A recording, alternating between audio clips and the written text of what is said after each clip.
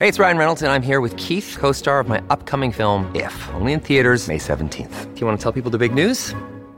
All right, I'll do it. Sign up now and you'll get unlimited for $15 a month and 6 months of Paramount Plus Essential Plan on us. Mintmobile.com/switch. Upfront payment of $45 equivalent to $15 per month. Unlimited over 40 gigabytes per month. Face lower speeds. Videos at 480p. Active Mint customers by 531.24 get 6 months of Paramount Plus Essential Plan. Auto renews after 6 months. Offer ends May 31st, 2024. Separate Paramount Plus registration required. Terms and conditions apply if rated PG. Welcome to From Local to Global Small Business Success Stories, a podcast series produced by Koshy's Business Builders, where we chat with business innovators across the ecosystem to uncover the secrets behind their success. From Local to Global is proudly supported by World First. World First, the smart way for business to collect, convert, and make payments globally. Importers save on international payments with money transfers up to 8 times cheaper than the banks. Exporters open local currency accounts around the world quickly and for free. Hi gang, Koshy here, and today I'm talking with Sean Lewis, the Managing Director at Journeys Worldwide. It's a specialist tour company that provides exceptional travel experience all over the world. Sean grew up in Zimbabwe and has an absolute passion for wildlife conservation and the great outdoors, and he brings this passion to his role at Journeys Worldwide.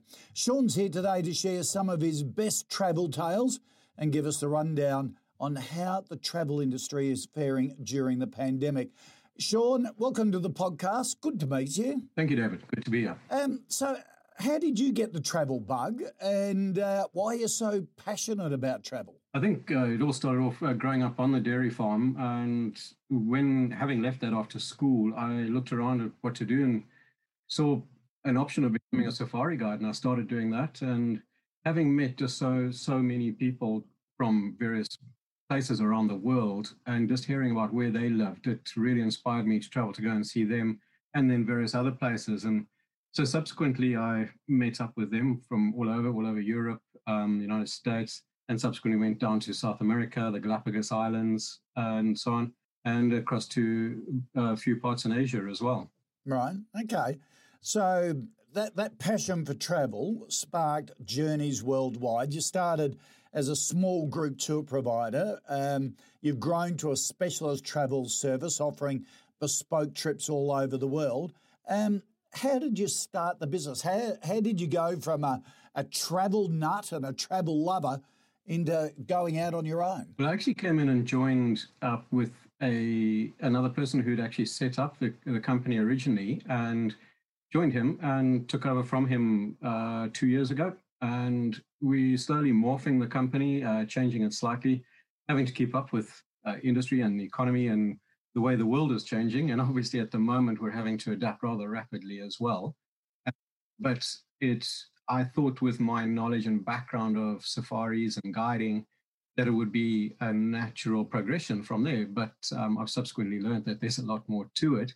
But at the end of the day, it's my absolute love of the destinations and the wildlife and so on. It's kept me going and passing it on to everybody else who we can provide the travel to go out there as well.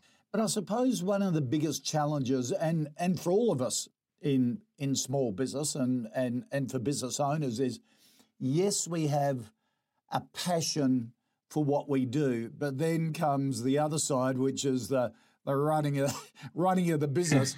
I don't think anyone goes into business to be an administrator, except if you're in a bookkeeping business, I suppose. How did you find that transition? And what systems and processes have you found has enabled your growth? It's definitely a rather rude awakening because administration is not a strong point of mine. But there's been some fantastic facilities that have been made available to me, and I've used various, and still am using various organizations like the Alternative Board based here on the Sunshine Coast, which is a fantastic system. And I'm also doing a course through TAFE Queensland, the Build a Better Business program, and which is also really good and very supportive, practical. And with all the different organizations that we're working with, I find that people generally have been very supportive, very understanding, and it's been a lot easier in some ways than I expected, and a lot harder in other ways. Oh, that's good, because I think all business owners try to help each other, don't they? We've all been there. We've all seen the highs and the lows, and we always admire other business owners giving it a go. I think there's sort of a great camaraderie, isn't there? Absolutely. It's been phenomenal, actually, since the start of this pandemic, how much the industry has come together and supported each other. Yeah. You have the extra challenge of working with international teams. Run us through what that's like, sort of the challenges of working with international tour guides. How do you manage the day-to-day elements of that, like payments and logistics and the like? I think the important thing for me is that I actually know everybody we deal with. I know them on a personal basis. I've met them. I've either stayed with them or they've stayed with us. So there is an element of trust there, which I think is quite important. One of the biggest issues, obviously, with most of it is because we're so far away from anyone. The time difference is always a challenge, and getting a phone call at 3 o'clock in the morning or vice versa is always an issue. But in terms of doing the actual business, I find people are very proactive, and with the systems these days, the likes of World First, where we can just contact a person and say, listen, this is what I need to do. This is what I want. How can we go about it? And generally, it happens so quickly, and it's not weeks like we were used to in the past, where we had to wait for something to happen. Now it can happen sometimes even same day. And it's a matter of the technology, I think, and personalized service, I think, is just so important, and that really helps in today's service industry. And particularly when you are dealing with payments and money transfers to a lot of the developing world that may not have the banking systems or the rigor that we have here, it's important to go with a trusted expert, isn't it? Oh, absolutely. And I think that's where the likes of ourselves, that's where we come in, and that's where the public uses us, because, they don't want to be paying money to a foreign country where they don't know who they're dealing with and the banks across there. And by dealing with us, we know who we're dealing on the far side there. We know who we're dealing with here, and it makes a big difference. As an entrepreneur, what are the most challenging and also the most rewarding moments that you've had in the 2-3 years that you've been on Journeys Worldwide? I think some of the most challenging has probably been the bureaucracy side of things. Getting kind of moving an industry, you get a whole new set of bureaucracy, and that can be quite challenging. But I do find that the local authorities are very proactive. You get hold of them and say, I don't understand what I'm meant to be doing here. They're very helpful in working through that with you. And I would say definitely that's been my biggest frustration, though, is trying to understand what is required and what more I need to get done to make sure that I am compliant in all regards. What I've found the most beneficial and rewarding is probably just the clients. And when you get a client coming back from a trip and they're just gushing with just the most amazing experiences, and it almost always is way exceeded their expectations, and that I find a very rewarding factor to it, and it certainly fuels our enthusiasm to be able to do more for others as well. That's fantastic. All of us that have a travel bug or a sense of adventure have certainly been stymied over the last 6 or 7 months. Global travel industry really struggling at the moment. How's Journeys Worldwide adapted and innovated during this period? What have you had to do? We've primarily been looking now at developing a local market. So we've got a photographic retreat which we've put together, which is it's fantastic. It's very luxurious. It's going to be happening end of the month here and on the Sunshine Coast, and we are developing other tours that will be happening around Queensland to start with, and then we will be expanding those to be working around Australia, something I'd been intending to do for a couple of years, and just turning all those people who can't travel internationally now, giving them the opportunity to travel local. And for a lot of those people as well, they were thinking of doing it maybe, in 10 or 20 years' time.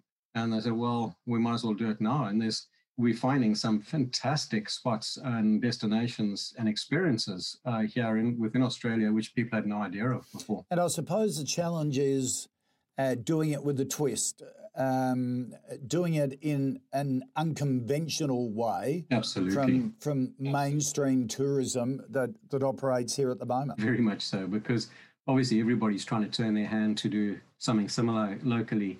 And if we're all going to be selling the same destinations on the Gold Coast or whatever it is, it's just flooded with people already. So you have to do something with a twist, and that's certainly what we're looking at. And knowing our clients and what they're wanting anyway, from whether it was a safari in Africa or a trip to India or Iraq or Iran or wherever it may have been that we used to send people to, we can try and generate similar sort of experiences here along those lines that they would enjoy. And that's what we're trying to develop at the moment.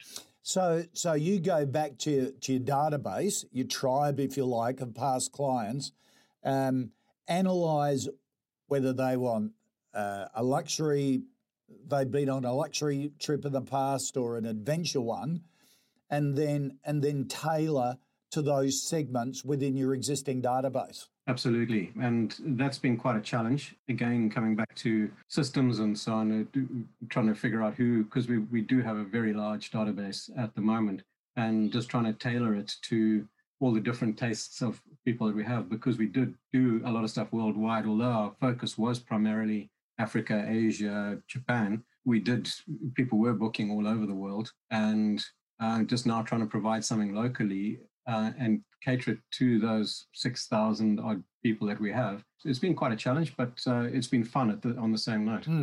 And I suppose knowing those really hardcore travellers really have got nothing to spend their money on at the moment, have they? In terms of travel, and they keep looking for experiences. That must really help. It is. It does help a lot, and I think people have been hanging out, and especially there's a lot of people who've put down sometimes quite substantial amounts of money to travel overseas, and now they're just saying, well, it doesn't look like it's going to be happening soon, especially the older folk, and so they're getting their money back and having to spend it locally, and that's been an important thing for us, is getting that money back for people. And again, I've been very surprised how most of the time it's been relatively easy to do, to get that money back. What hasn't helped is the fact that the Australian dollar is actually a lot stronger to the US dollar than what it was when we paid for some of these trips. Yep, absolutely. Look, how can we support, all of us, the travel industry during this period? I think the important thing really is just to continue to travel. Just make sure you stay safe. And there are some really safe destinations, experiences that you can have, and travel locally, and it'll certainly help the Australian economy substantially. And just keep going within your state, and when you can travel interstate, that should hopefully happen soon. But just keep positive and keep going. Absolutely. Look, while we can't travel globally at the moment, we all have a bucket list of locations that we'd love to visit. I have my list that I try to slowly working through. What's on yours and why? It's the problem with a bucket list is that I find you tick one off and you add two, and you're constantly jiggling as to what's at the top and what's down below. At the moment, because of the situation we're in, I think there's some places I'd love to get to locally. The Simpson Desert looks just fantastic, just beautiful. It's isolated. Just an experience that you can have without the crowds, and that I love that. But also to go up north to Darwin, and probably to like Daintree near Cairns, and experience some of the it's the largest and oldest rainforest. Sorry, not the largest, the oldest rainforest in the world, and to experience some of the wildlife and the bird life and so on up there, and also some of the history. There's a huge amount of history up that way, and so that's certainly at the top of my list at the moment. Yeah, there is certainly a lot to get through. Sean, it's been great catching up. Really appreciate your time. Thank you very much, David. Have a good day. And that's it for From Local to Global Small Business Success Stories. Thanks for listening. From local to global, Small Business Success Stories is proudly supported by World First. World First, the smart way for business to collect, convert and make payments globally. Importers save on international payments with money transfers up to 8 times cheaper than the banks. Exporters open local currency accounts around the world quickly and for free.